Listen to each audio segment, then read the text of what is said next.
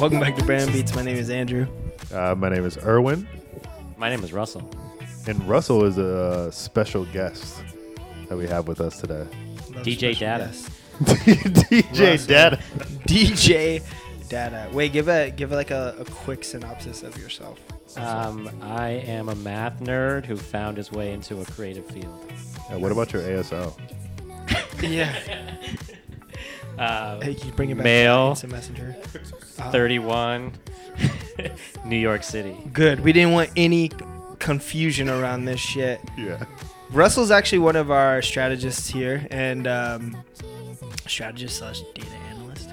But we noticed like during the week we had like some interesting conversations around something we've talked about before, which is like data and intuition. And Russell gave us like a quick sort of he actually did a quick presentation on this subject today, and it was like pretty eye-opening, so we thought it would be good to have a little bit of a conversation around some of the stuff that he brought up. And I think what would you say is like a good way to kind of like give him a little like bridge into like how could we start this off? I can rant real quick. Okay, go ahead, rant.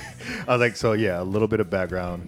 Russell and I, or Andrew and I, we always have these conversations and just discuss how data in general can or has kind of watered down the world of design, right? Mm-hmm. This space which was traditionally relied on intuition and feeling and really trying to understand the emotions of a user, which happens in your like irrational brain. So it's actually hard to like quantify that, or it's hard to like measure those things. And as marketers, as creatives, we recognize that that's how we sell to people. Right. But once we became more reliant on the world of digital and we were able to collect data, we started to then transition and try and quantify and try and put numbers to those emotions that we're trying to use to sell things to people. And what that's created is like this like weird sort of like area that to me isn't necessarily real truth, right? Because you cannot quantify and you cannot put numbers to emotion. You cannot put numbers to the things that are irrational, because the data might be collected and then it's like, it's not necessarily taking into account everything. Anyway, so to say, to me, it's very much watered down the world of design because it's created a lot of designers, or it's forced a lot of designers to really think about data first and put design second. Yeah. I mean, art and design, as it became a service, ultimately like entered it into a business realm, and business expectations came on. I think one of the interesting things that you were talking about was like sort of some of the motivations why businesses have come to so heavily rely on data. Yeah, that's a much better bridge. Well, no, but you gave. I was just going down a rant. You laid the foundation. Well, and yeah, you guys are giving me the opportunity to say I'm a self-hating analyst. There is so much love for talk yourself out of the job right now. Exactly. I like wish I could get more analysts fired. That's my goal. Because you're right, and it's something I struggle with is like data analytics is not a perfect science, and especially in the creative space, it's almost silly to pretend like it is, and the industry is constantly trying to pretend like it is. And these are the conversations we always have, is like how can we do this in a realistic way without overdoing it? And right now the industry is way in a stage of overdoing it and pretending like we can solve all of our problems if we just get the right data point. And I find that exercise foolish, but there is right ways to do it. And I think that's why I've been successful in my career, is just being able to be based in math, but respective of the rest of the craft. And right now the industry is way unrespective of the rest of the craft and way too focused on the math.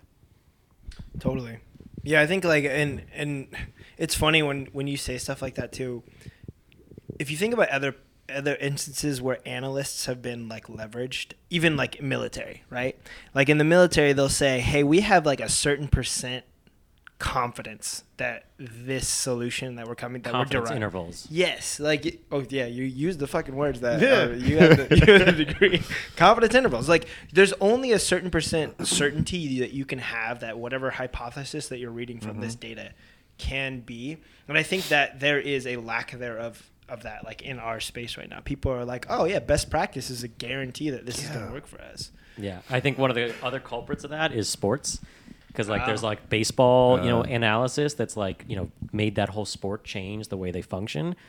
But like I always watch like, top tens of, I played soccer, so like soccer to me is like the one that makes the most sense. And they show top 10 and they show some dude getting a bicycle kick and scoring this like amazing goal. And they're like, what skill he has, what a perfect, execution that was. And I'm like, you didn't show the 98 times where he failed at doing that. Yeah, right. Like the one time he did it right is not exemplary of all the times that he missed the goal by 30 feet to the right. Yeah. So like that's where it's like when you do too much data, you value those things too much. It's almost like you become myopic. Yeah, and you forget about the value in failure, and like that failure is part of the process. You want to just skip the failure part when you can't do that. Like that is part of the process. Totally. I think the other problem with like data sometimes is it's used. You use some words like you said, it's lazy thinking, right? And people cherry pick, and in order to not be challenged. But you can take the same piece of data, like something else you were talking about earlier, which was like bounce rates, right? And you were saying, hey, a bounce rate is a nice indication of like something may be wrong with this page. But like it's also very interesting to me is like you could probably come up with like 10 potential explanations of why the bounce rate's high. Absolutely. Maybe your page is designed bad. Maybe the marketing fucking link was misleading that led you there.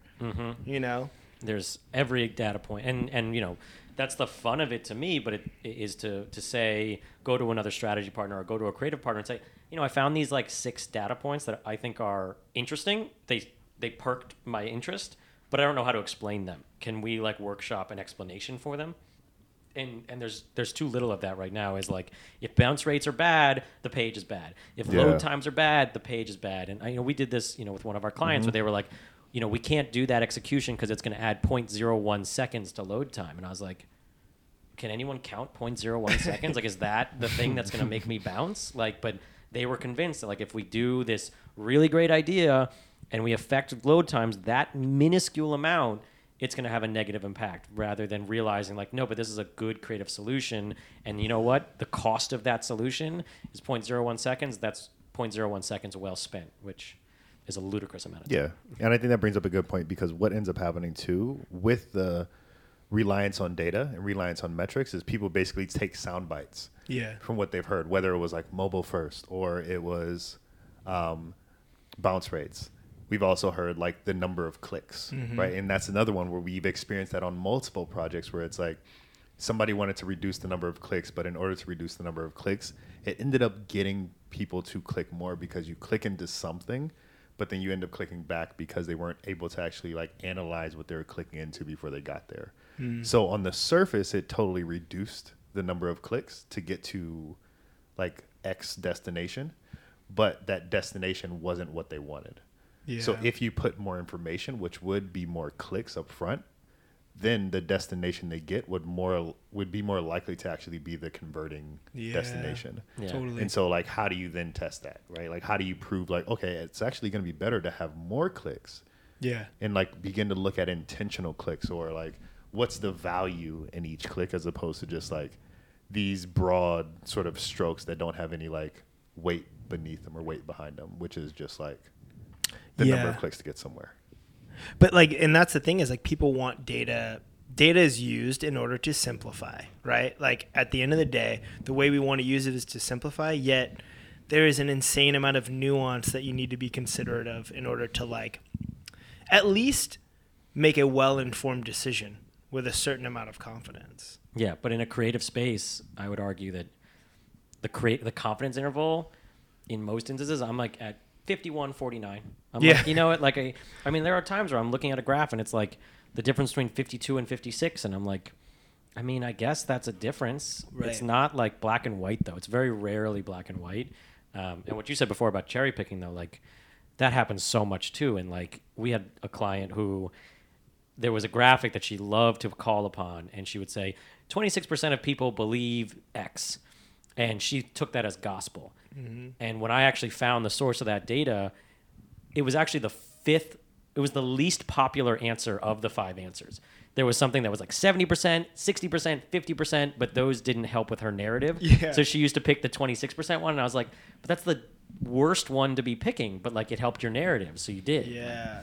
But that's crazy. I mean, that's such an interesting point, is like in our industry, I would argue that happens more than anything else. Yeah. People just want the piece of data that supports their thought process, because there is so much data out there that you could interpret some other piece of data to mean the complete opposite, or the same piece of data if you look at it the right way. The comedy in that, Yeah. we talked about this earlier, is that as marketers, as creatives, we actually all understand that people are making irrational decisions, and that's actually what we're trying to get at. Yeah. But in order to sell it into our partners, because we've heard data is so important, we have internally begin to go against all of our knowledge that All we of our have reality. about how people react to things irrationally. And so then we use data to sell things to one another. Like that's actually what's happening in our industry. We're basically using data to sell things, to cherry pick, to say like, I have a hypothesis about like, and I have a feeling that this is going to work. Yeah. Let me find the data points that are going to help my colleagues buy in. So is it truly about the user, which we all say it is?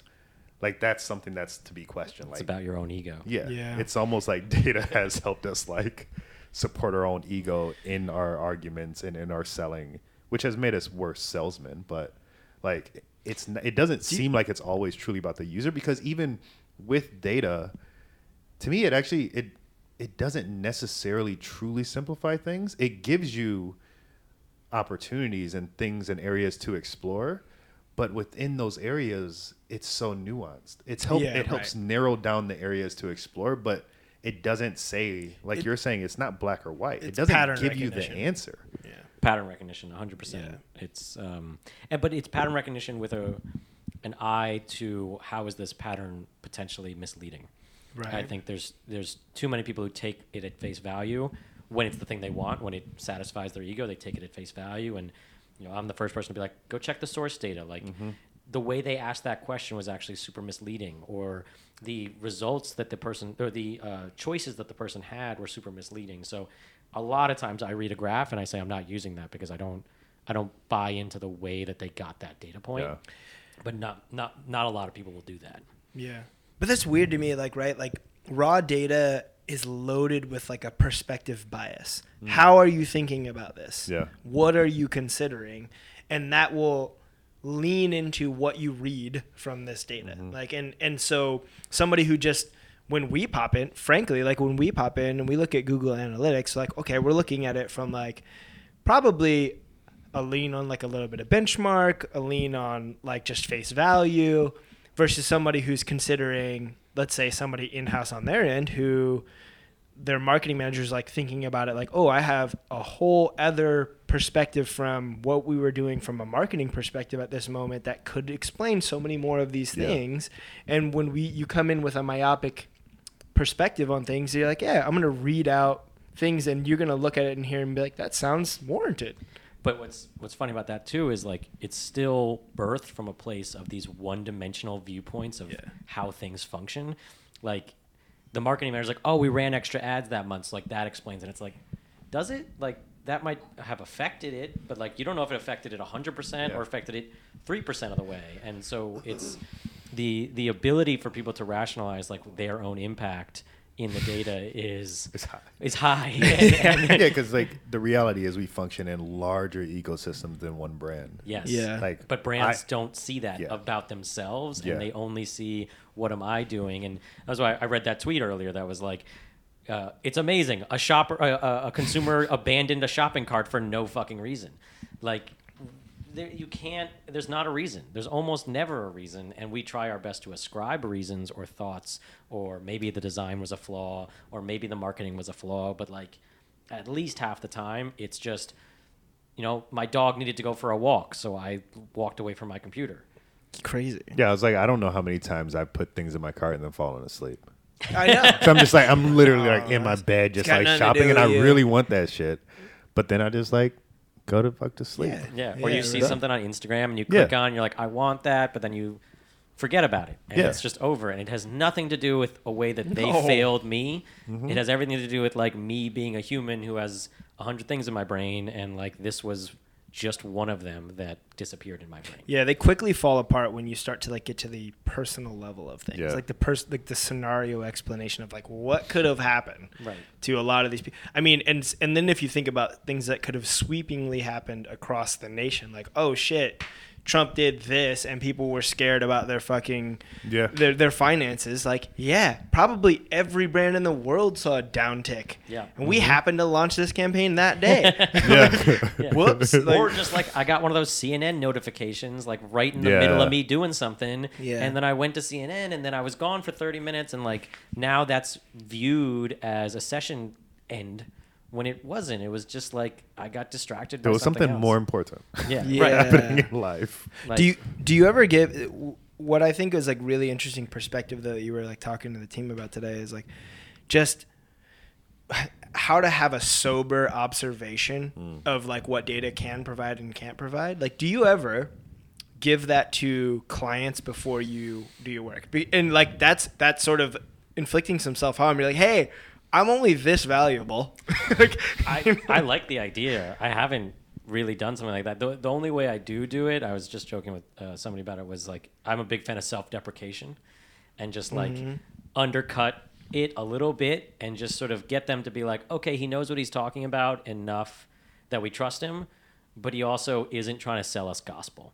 And Right. I think the industry has a lot of like, this is preachy, and I try very hard to be not quite preaching. Like, just like, I saw this and it's interesting, and I'll often include an example where I like, there was an example in today's talk where I was like, I don't actually have an interpretation of this. I just thought it was interesting and I wanted you guys to see it. Right. And so I just try and find little ways to not feel like I'm preaching, to sort of set that tone. But I would like to just be like, off rip. Yeah. Just so you guys know, the confidence interval on this stuff is shit. Like the value of this is only so much. We tested 12 people. That segues me into another thing that I think is so weird in the industry now. We'll have a project. 30 professionals are attached to the project. 30 people in this industry, UX and UI and design professionals are attached to the project. But the client won't move until I run a test that asks 30 random strangers what they think. Yeah. Why don't we just all look at each other for our professional experiences and trust each other are going to come to the right conclusion, rather than Joan from Ohio who is 45 and is doing this for $7 an hour. Like, why we are all much more valuable brains in this space than those 30 weirdos. The collective intuition of people who it's so true though. Like the collective 30 intuition. weirdos, they're not worth anything. Well, I mean, look, they make this argument all the time about political surveys. Like, who the fuck is picking up their phone? Yep. Saying, yeah, definitely, I have time to talk to you about this. There was literally like a podcast that just broke down that stuff. Really? That like talked about how that stuff is not necessarily it doesn't necessarily make any sense. How could that be a representation of the people you know? At the end of the day, you have to almost like fudge the numbers to make up for the lack of people who actually pick up. And you know what's even worse about those? They always say it at the bottom of the screen, but nobody points to it. They usually have like a plus or minus 5% on them.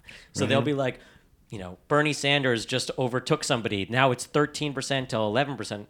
Plus or minus 5%. Right. So it's like, that means like, both of them could be at 6%, both of them could be at 20%. We don't have any actual clue. Like, so. Yeah. Yeah. But I think that's the conversation that needs to happen in our industry. It's just that, like, when it comes to business, that sort of confidence is what every business always wants, right? So there's a massive desire there, but I mean, all you're really saying, like what you said in your presentation was like, I don't want to bullshit you. There's only a certain amount of confidence I can have in what I'm saying. And a simple way of like making that illustration is like the bounce rate example you had. Like, I can come up with 12 illustrations of why this might be this stat. So you can't look at this stat and just because I give you one explanation, accept that.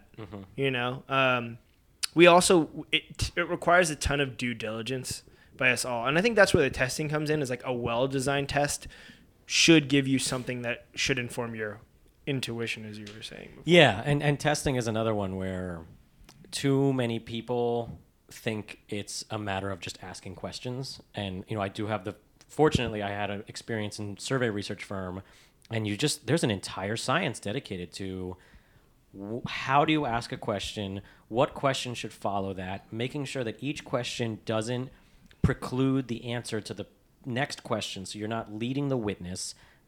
So it's incredibly carefully crafted when you do it right, and but it still can be irrational. Like I did a survey for time we had done it for 20 or 30 years, and we wanted to make a change to one question out of like 70 questions, and we literally changed like a the to a there, and like it was like we changed like 3 innocuous words in the question, and we saw a 12-point change in the results.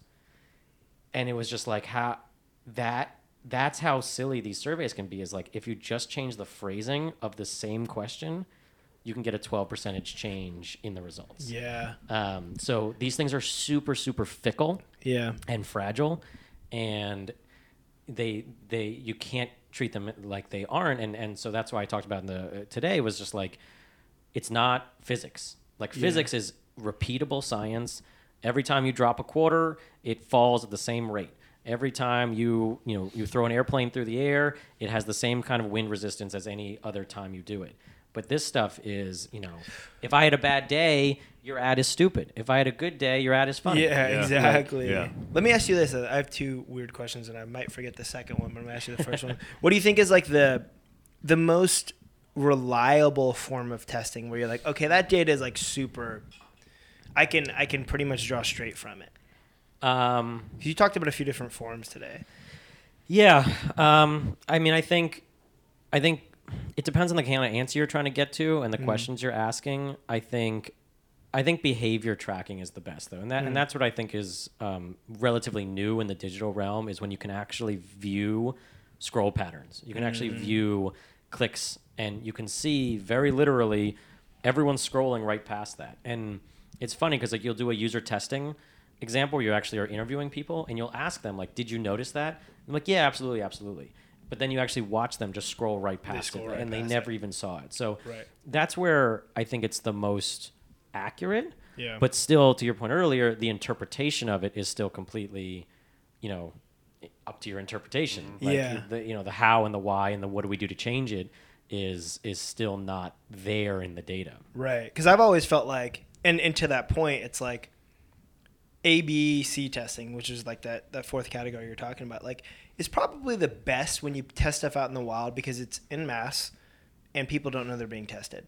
Mm-hmm. So you're actually just watching behavior. Yep. Like what do people do in this scenario versus what do people do in that scenario? Yeah, but unfortunately that requires a huge investment, a ton of time, and a client who's willing to bifurcate their website into 2 different experiences, or bifurcate some element of their website into 2 different experiences, which, as much as they say they want data-driven decision-making, they're not willing to make data-driven sacrifices. Yeah. I used to, when I work in marketing clients, like I used to always talk about marketing. They would say, okay, let's A/B test these 2 ads and let's see which one does better. And I'd say, well, first of all, if you want to do that properly, you have to first set a control, which is a black screen. Mm-hmm. How do people respond to a black screen? And then build up from that. And they'd be like, no, I just want to test, like, how does this do versus that? I'm like, well, there's actually no visible difference between A and B in this situation. So what you're getting is just going to be a random result. If you want to do this properly, you have to really make a data sacrifice and say, we're going to make a bad ad and a good ad, or, a good ad that has a bad element and a good ad that we think has a good element. Like, you have to actually do that, but they're always like, no, we want to put our best foot forward on everything. We just want to see which foot did better. And it's like, that's not always going to work that way. It's just like they both did well. One did a little bit better, but like that's not really a fair thing to say necessarily. Crazy. Something that happened to me about a year ago, was working with a client, and I was talking with their copywriting team, and they had been leveraging AI to actually do their copywriting. Now this is like insane, right? Because at the end of the day, it's like AI is purely going to do everything off of data with no nuanced consideration. But they also told me that AI won every time against their copywriters, which I was like, wow, weirdly effective. I don't know, like that. It's like a weird conversation point for me because I was like, maybe in mass, if you make small, minute changes to things, it's more usable. I mean, the way I would push that back on them is essentially, especially in advertising, like copy matters less and less because people don't read. They're super Especially visual. today, yeah. So like, if AI can make imagery, I'd be a little more interested in those results. But like the difference between like, hey, check this out, and hey, click now.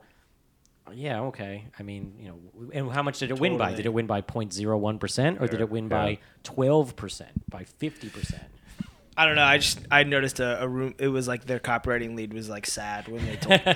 I'm sure he was. AI is beating us. I think, but the point you just said though, like when you set up a test, a single word can make such a big difference in the result. And I think when it comes to things like copy, AI probably has more of a scaffolding to make like less slippery decisions on versus like something like they're not as easily able to figure out why would this image work versus that image. When you say, why does this sentence work versus that sentence, it's really easy to segment and pull out the... Yeah, but something that Erwin will always talk about is, okay, what's your definition of winning? Mm-hmm. So it won because it drove more clicks. Right. But does that mean it drove more conversions? Does that mean it drove better brand affinity? Does it mean that the message was more clearly communicated to the person reading it? Totally. Or does it just mean you put click now in front of stuff and people are going to click now? Yeah. So like, by what measure, essentially? Yeah. And to what end? Yeah. That's exactly. The other thing is like, if the end is the data point, that's not the right end when we're dealing in creative brands and trying to make advocacy and change behavior and get you to purchase and get you to advocate on a brand's behalf. Like, it's really easy sometimes to get a 1% change, but you might also lose 9% on the back end in some other metric. Right. Yeah. It's a delicate balance, but it's also like, it comes back to it's a creative field at the end of the day. You can't get a robot to do this stuff 100%. It's never going to happen. I mean, I can talk about AI and just like how we are not actually doing AI yet. AI has a very high standard, and it is at a point where which a robot can make new decisions based on no stimuli. And AI currently is only based on, we wrote a formula, the computer ran a bunch of different iterations and spit out the best result. Mm-hmm. You have to put that input in still. And AI is supposed to be, you don't have to put an input in. A robot is walking around and just saying, here's a good line of copy for you. Mm-hmm. But like, it's not like that. It's never, and we're not even, like that honestly is, they still don't know if they're going to be able to bridge that gap because it's still 100% based on stimulus input first. Mm-hmm. Completely. Yeah, it's that is something you just like actually touched on that's just like super interesting though is like our level of measurement never really takes into consideration the potential costs of things on the back end. Like we get really myopic with what data point are we looking for in this moment versus like what's our ultimate KPI. Mm-hmm. And we never really compare those things. Yeah. Like because you start thinking about design of this modal and what's the goal in this modal, which is you click through, great, but what percentage of those people didn't convert after that point? And maybe what's the sacrifice? Yeah, like I really like the I'm going to make a slide that's going to be data like solution versus data sacrifice or something like that, because it is. There are losses, there are benefits. As oldest rule of science is like for every action there's an equal and opposite reaction.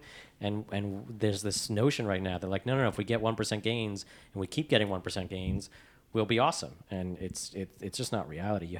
There has to be an effect that is maybe not negative, but at least there is another side of that Totally. that's dragging you backwards in some capacity.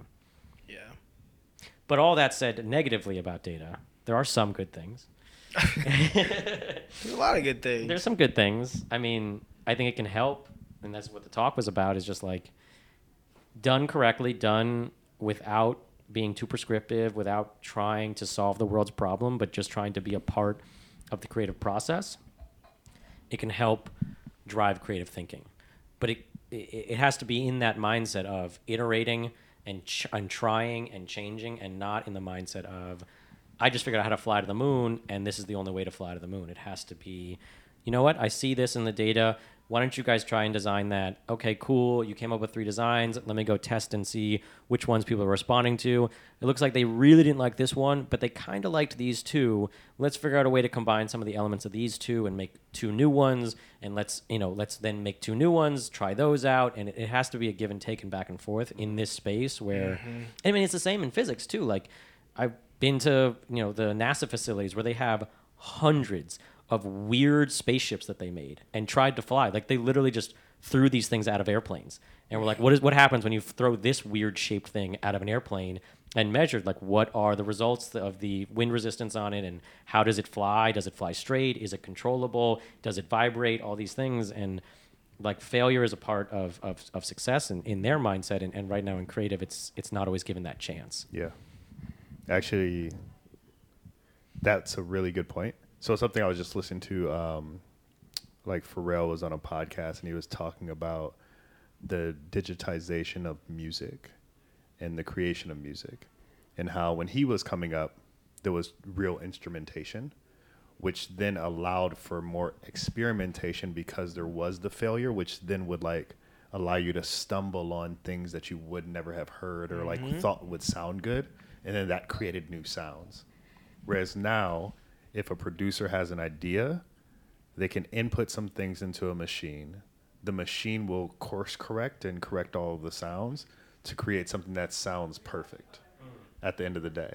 So then you lose that opportunity for exploration. You lose that opportunity for failure. You lose that opportunity to create something that's refreshingly new. Yeah. Which is, like, for me, a problem within the world of design. Like, we're sort of losing this opportunity to create things that are refreshingly new because we're so reliant on data. Best practices. We're so reliant on that stuff, and it takes the joy out, and it's also this idea that the best process has nuance. The world we live in is nuanced. People are not one-dimensional. Process shouldn't be one-dimensional. It should have the conversation that we had 2 years ago on our first season of this. There needs to be a nice mix of intuition and the data.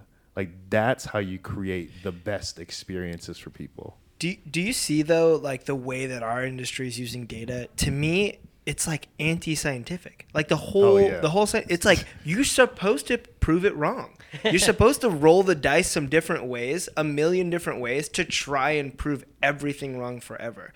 And the way that we all do this in the business world is, no, don't ever try and prove that wrong. That's working. Keep doing that. 100%. I do another talk where I literally pull up, and hopefully you all remember, like, the scientific method. Yeah. You learned it in, like, 4th grade. It's like this 6 is steps. Acronym, right? And like the 6 steps of, like, have a hypothesis, collect data, figure out a test, perform the test, review the results, have a new hypothesis, basically. And how that is inherently how science gets done. Is you don't go into science and just get things right. You have to get them wrong a lot of the time. I do another talk about how, like, in reporting is where it gets really dicey for analytics, because they ask you every week, give us the new data. Okay, that's fine. But then they'll say every week, give us a new insight. I'm like, what do you mean? Like, nothing changed over the last week. Like, how am I supposed to give you a new original thought every week given the same data points? And I do a joke about, like, if you told Einstein to make a new discovery every week, he'd be like, get the hell out of here. Like, that's just not how any of this works. And it's the same with creative. Like, you can't have an original idea every week on command. You need time to ruminate, for things to shift and Yeah. come together. But in the culture of the business world, like we have to present ideas every week. We have to do all these things that prevent that ability.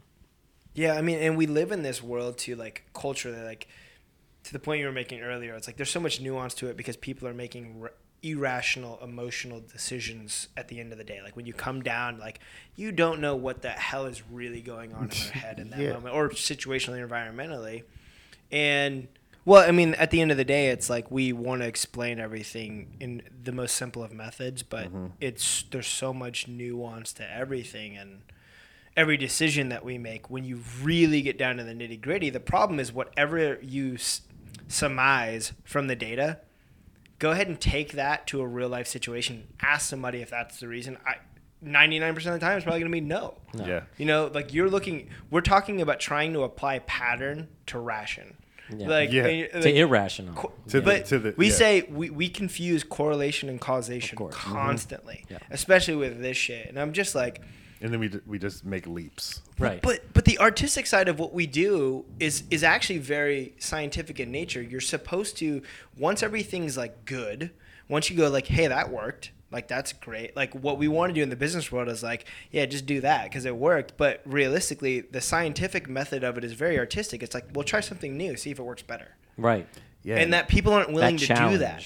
Yeah. Like people aren't willing to make that leap of like, try something new because it might be better. But ultimately, that is what we as human beings crave in terms of like, that's what we actually want next. I want a new thing. Also, to get on another little rant, I feel like data has been used to make a lot of really shitty designers and bad artists good. Yeah. Because the reality is, great artists throughout history have been connecting with people emotionally, which is why they're great artists without data. Yeah. So there's something about artists where there is this inherent ability to observe, see, and then visually articulate what they felt, create that feeling in another way. Yeah. Like, so they're like sitting there and like observing the world around them, and they feel something. They're like, ooh, I want to articulate this feeling. I can't write, or I can't do this. I can't do this. So I'm going to visually articulate the things that are inside of me so other people can feel that same way. So how do we call out like all those lazy designers as posers? That's like how. that's what you're saying. They're posers. They're just like taking someone else's art form and rinse and repeating it. Dribble. Yeah. And this is the rant, but yeah, I feel like that's the reality. Like, design is not art, but there's an art in design, right? Like, the art in design is the artist, the individual who is able to synthesize culture, who is able to feel something and then try and recreate that feeling visually. Yeah. Right? And when you're working with a client, it's about observing the audience. What are they doing? What are they feeling?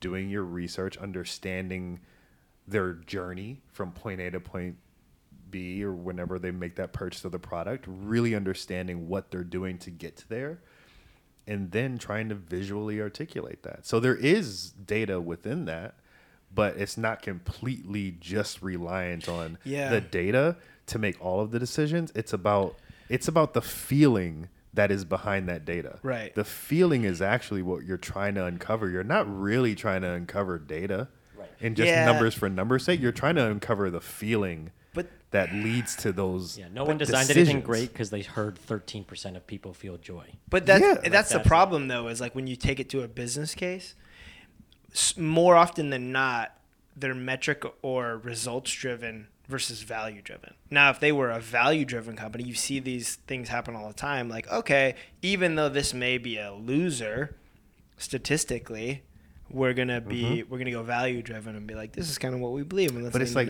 like with Nike. Yeah. There is no data or metrics that would have been like, hey, yo, put Colin Kaepernick in that ad. Yeah. There's no data that would have said that was the right decision. Although I feel like they probably did find some data that was... They're probably like, yo, even if this is a loser, like, we're going to get some coverage. They probably were like, our audience is mostly the people who support this. But we got Colin Kaepernick on $8 million a year. And this is true. They still took a massive leap of faith to do it. No. Leap. Well, it was a stance based on value that was worth it to them probably. Yeah.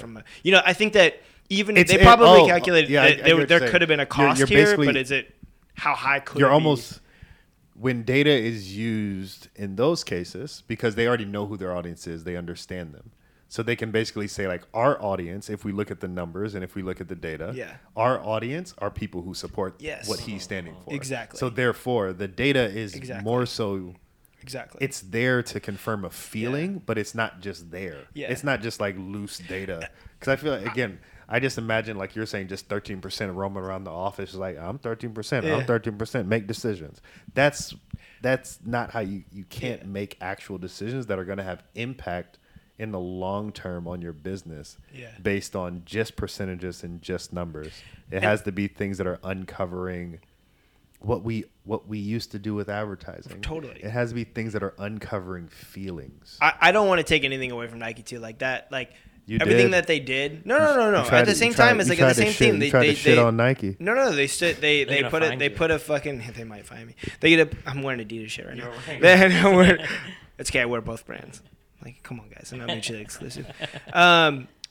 They did put they put a flag in the sand, like, so to speak, and they stood up for something, and they aligned with those values. I am probably a little bit cynical because when I see a company gets to that size, I think that they are ultimately like they have to be considerate of the implications of their decisions. So I always assume that they make those considerations. Well, but Yeah, to that- that point, then, like, to the point we made earlier about how you can look at any data point from both sides, like, I could have just as easily pulled up data points that said, if you do this, it's a bad idea because this large a population of people won't like it. Exactly. Just as easily as you can pull up a population that says they will support it. And, Yes. and again, data sacrifice. They were like, I'm willing to sacrifice that Totally. in order to win here. Yes. And So it is. It's They probably it's- looked at the benefits and the risk. But again, it's the idea of nuance. It's the And then idea you of you use need it. to have both sides. They have Totally. values. They know what they stood for. So then they can afford to look at the data from a narrow perspective. Yeah, and at It the end of the makes sense day, for them. they decided to fucking roll the dice and And do it was it. dope. They rolled the dice and they did it, and it came out to what it was, and it ultimately turned out in their favor, even though there was like bad press and good press. But And they won the awards. but that's They- exactly what I mean, though. They Like, increased sales. they were willing to do something that anybody probably, and I'm sure there was a ton of people in that room that walked in and said, look, this is a bad idea because this could be this could happen. And they decided to roll the dice anyways to try and set a new standard for what you could say or do. And it proved to be fine. So it's just like, I mean, at the end of the day, it's like roll the fucking dice, even if the data tells you. But that's And I art. was like, also- that's art. Yeah. You only roll the dice in art. You don't roll the dice if you're an accountant. Yes. And, and like, Exactly. that's what's wrong right now is like there's too many accountants in the room being like, what if this happens? What if that happens? And that's not. That's for go talk to the manufacturing plant about like the risks associated with like moving production from China back to America, or go talk to the other departments, but like the creative department, you shouldn't be talking to us that much. Yeah. But And but talking to us, right? Like you want the accountant, you want the strategist, you want the insight person in the room to at least hear them out. Like you want the information. Yeah. You know? You want to make an informed decision, but Yes. they are one part of the decision, and right now they're Yes. often like 50% of the decision. Exactly. Like- The lean is like, yeah, we want 900 of you in this room. right. All right. In wrapping this up, I think the reality is us as creatives beginning to understand and also just come to terms with the fact that we are ourselves irrational and we are creating things for irrational people. And so in order to do that, we need to basically have both sides of the coin. We can't just have the data and just wholly rely on data, but we also can't just have the intuition. The data provides us with this amazing breadth of like new possibilities because we can now narrow in and understand very specific things. But in doing that, we can't forget the intuition. You almost have to bring the intuition along as you dig through the data. So you begin to uncover new things. You begin to like hit new things and like see new ideas. Because right now, again, it seems like we're completely, even though as marketers, as designers, as creatives in the creative space, we know people make decisions irrationally. We know color theory. We know design theory. We know how all of these things work. We still are trying to figure out some way to create rational consumers and force people to be rational when that is not what happens. You got to take the power back, but accept that there's going to be a me somewhere in the room and how to talk to me and how to get things from me. But like you have to take the power back as far as, we are the arbiters of what this needs to look like aesthetically. Right. We just got to imbalance, right? Yeah. Like there's a seat at the table for data to be there and be a part of the conversation and inform what you do, but the balance is leaning at the moment towards like that person's dominating the room. Yeah. Oh yeah. It was almost like we had this whole like argument like years ago about how design needs a seat at the table. Yeah. But it's almost like design has just become data. Yeah. Like in order to get a seat at the table, we had to get rid of who we are as creatives in order to be respected at a table. Exactly. Because it is hard to understand and it's hard to explain with business value. Like when you say color theory, that sounds like a joke. Yeah. Like when you say like typography and grid structure and how grids actually help people understand things and kerning, and like if you have a little bit of white space here, it gives you like a breathing room for the eye. Like that stuff sounds like a joke. An accountant does not fall for that. Well, and people but it's like we had to then change and shift, and it's gotten us away from the thing that has actually truly made creatives valuable, which is that like artistic intuition and being able to recreate a feeling. When you look at a website that is really well designed, when you look at a poster that's really well designed, an individual doesn't see the color theory. An individual doesn't even really see the shapes. Yeah. They see and they get the feeling. Totally. They get something that's like overarching. Like where there's posters on the wall in the room that we're sitting in. I see this. I don't see the typefaces necessarily. I just see like the yellow, the red, everything together, just mixing and like creating this feeling and emotion, and I'm drawn to it. Yeah. And that's what we're hired to create. Totally. That's hard to like say based on data that's going to work. Well, you're making me think of something. I have to go on another rant, but it's like at the end of the day, data became the currency with which we communicated to people who didn't understand the language we were speaking. Yeah. So when we're talking about what you're saying, you can intuit and what you can speak to from an artistic perspective, I can use data to communicate with the business person at the other end of the table to go, here's what that means to you, because you have no idea what the fuck I'm talking about in a weird way. Yeah, and I'm saying we should understand it so that we can explain it, but for some reason we went all the way in and lost design. Yeah. Totally. For data. Totally. Like, if you understand design and you can design it and then you know the data to back it up, great. That's just selling your idea. Yeah. But there's been so many creatives and designers who just were like, I'll just lean on data.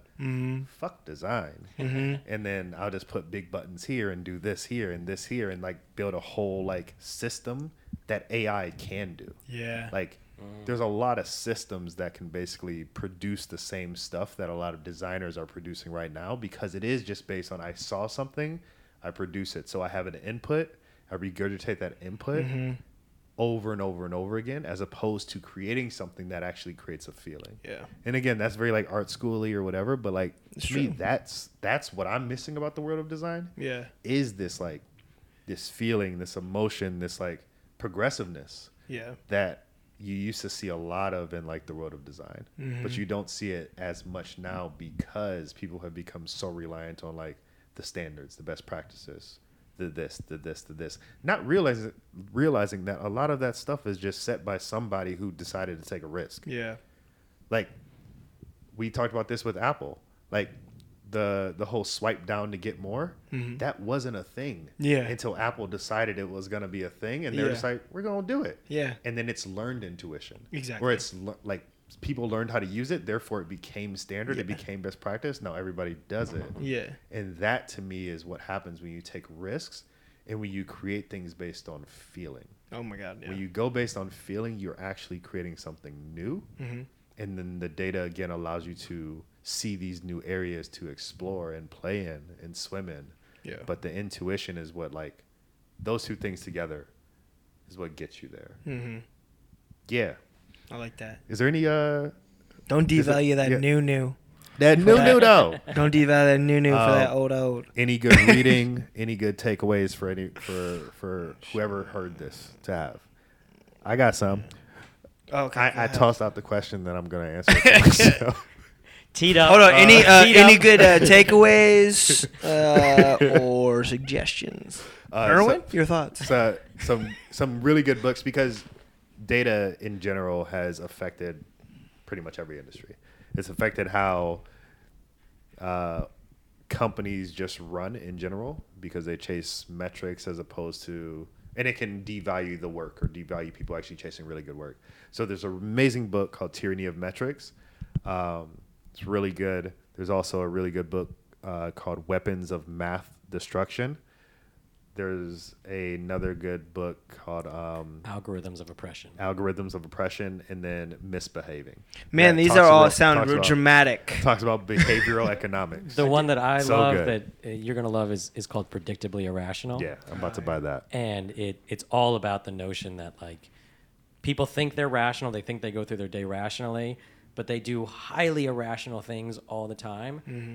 But what's actually funny is if you think about it the right way and you test it the right way, you can actually predict those irrational behaviors and still plan against them. So as much as people won't accept that they are doing it and that it's irrational, you can still design for it and be aware of it. And it's fascinating book. Predictably cool. Irrational.